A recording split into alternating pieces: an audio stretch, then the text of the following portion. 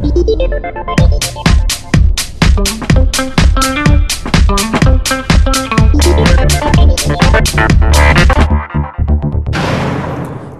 and welcome to episode number 10 of Generally Speaking About the Church, and this is Cliff Ravenscraft coming to you with yet another almost daily devotional. Now today I want to do something new, and that is I want to try to keep this under 5 to 10 minutes in length. So today I want to simply introduce to you what the title of the show is, and that is Can We Trust It? Now of course I'm talking about the Bible. Now, many people out there know that I'm a Christian, and unashamedly so. I believe in the Bible to be God's word, fully true, without error. Now, with that said, I understand that there is a lot of controversy that some people seem to have when it comes to God's word. And in fact, I'm going to introduce to you now a 2-minute and 43-second clip, and then I'll tell you what this is. We live in a world that would have us all believe that basically all religions lead to the same place, and that it really doesn't matter what you believe because eventually we all die and we all go to a good place. That's what 90% of Americans believe anyway, that believe in heaven and there's a good God and a good heaven and a good place and everybody's good. So at least we all think we're good enough, so we all go there, and it doesn't really matter if you get there through Christianity or whatever. At the same time, it's kind of odd. We go to school, we go to universities and graduate school, and they tell us that it's fine to believe whatever you want to believe and all roads lead to God, but I'd be kind of careful about this way to God.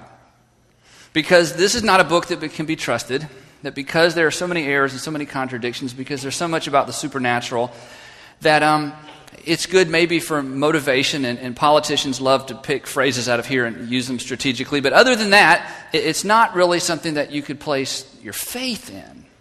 Because after all, it's just a book like every other book, but it's not even as good as most other books, many would argue. And so you came out of your freshman year of college and some professor dismantled your Sunday school faith, and they were smarter than you and had more degrees than you, and then you got busy and you never looked back. And when anybody brings it up or throws out, what about the Bible, you're quick to throw out the things they told you years ago that you never investigated. Well, it's full of errors and it's full of contradictions. Well, actually, no, I haven't read it, but I'm just sure it's full of errors or contradictions, or somebody would have told me by now that it's something I should read. And yet the odd thing is, here we are.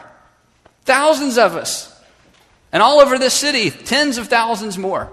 And all over this country, millions of people gather on Sunday morning to worship the God of this book and claim to have a relationship with the Son of the God who gave us this collection of books. And more than that, almost a third, or some people say over a third of the world's population claim to be Christians. Over a third of the world's population claim they believe in God and that He sent His Son and His name was Jesus, and that through Jesus they have found forgiveness of sin, and they place their whole eternity based on that claim. Now, how is that? Are we just that unstable? I mean, do we just need propping up that much?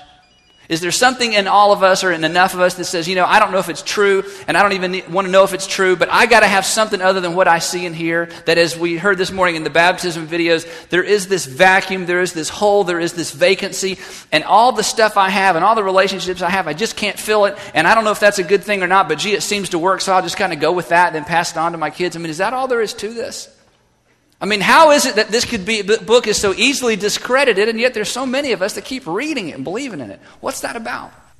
What is that about? In fact, this is a very exciting announcement that I want to share with you today. If you've been listening to any of my other podcasts, you'll know that Andy Stanley, the pastor of North Point Community Church in Georgia, is my favorite all-time speaking, preaching pastor in the world. As far as I'm concerned, there is nobody that speaks as clearly, who can drive home a culturally relevant message without giving up or taking away any of the authority of Scripture, and just clearly explaining complex things of the Scripture, and just driving it home in a way that we can all understand.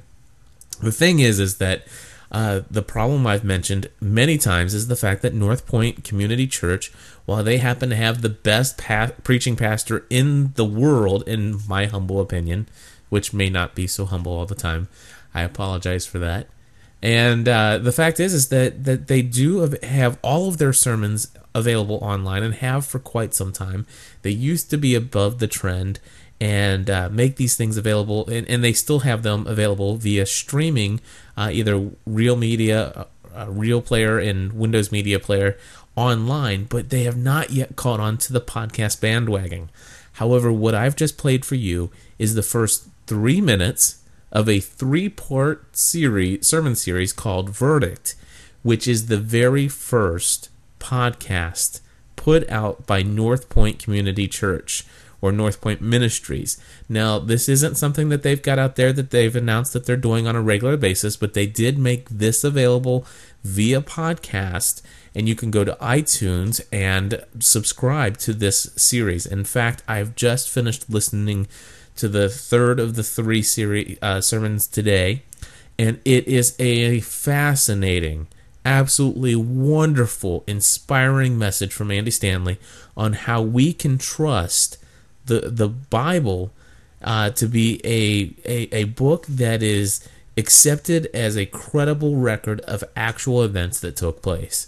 And so if you've ever had in your mind as a Christian that, I wish I had more understanding of why I should believe in God's Word or the Bible as being God's Word, and that it's literal and that it can be trusted, that it hasn't been messed up in translations and handed down generation to generation, that it hasn't been messed with or tampered with.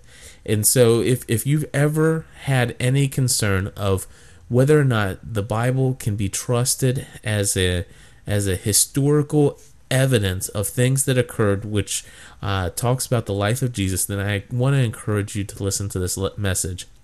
If you're listening to this and you're not a Christian and you're investigating the faith, well, I would say if you're investigating the faith, you need to investigate whether or not the Bible is true. Because if you cannot believe in at least the 4 gospel messages that talk about Jesus Christ and the claims that he made to be the Son of God, then there is no further investigation. Because if we cannot believe in the first 4 books of the New Testament, which are Matthew, Mark, Luke, and John, those are the only things that we hang our faith upon.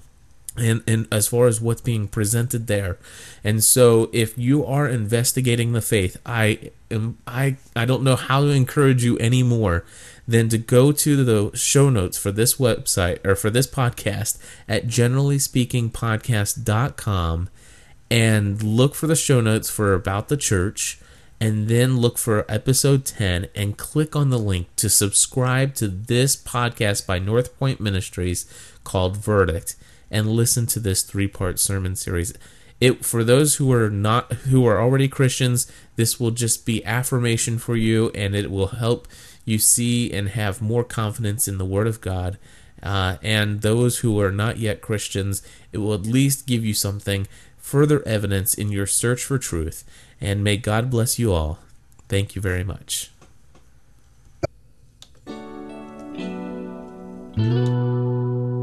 In a world that's full of choices, familiar voices you long to hear. You reach a certain age where suddenly it's not about where are we going to go on Friday night. Phil Urban, President and CEO of Grange Insurance. It's about children and a mortgage and responsibilities, and, well, it can add up to a pretty good amount of money. That's why your Grange Independent Agent is the best life insurance advisor you could ask for.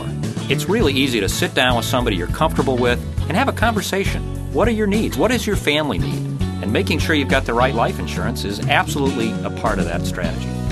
You can get the right amount of life insurance coverage at the right rate from me, Cliff Ravenscraft, your Grange Independent Agent since 1997. Give me a call today at 888-364-5922. Your partner in protection.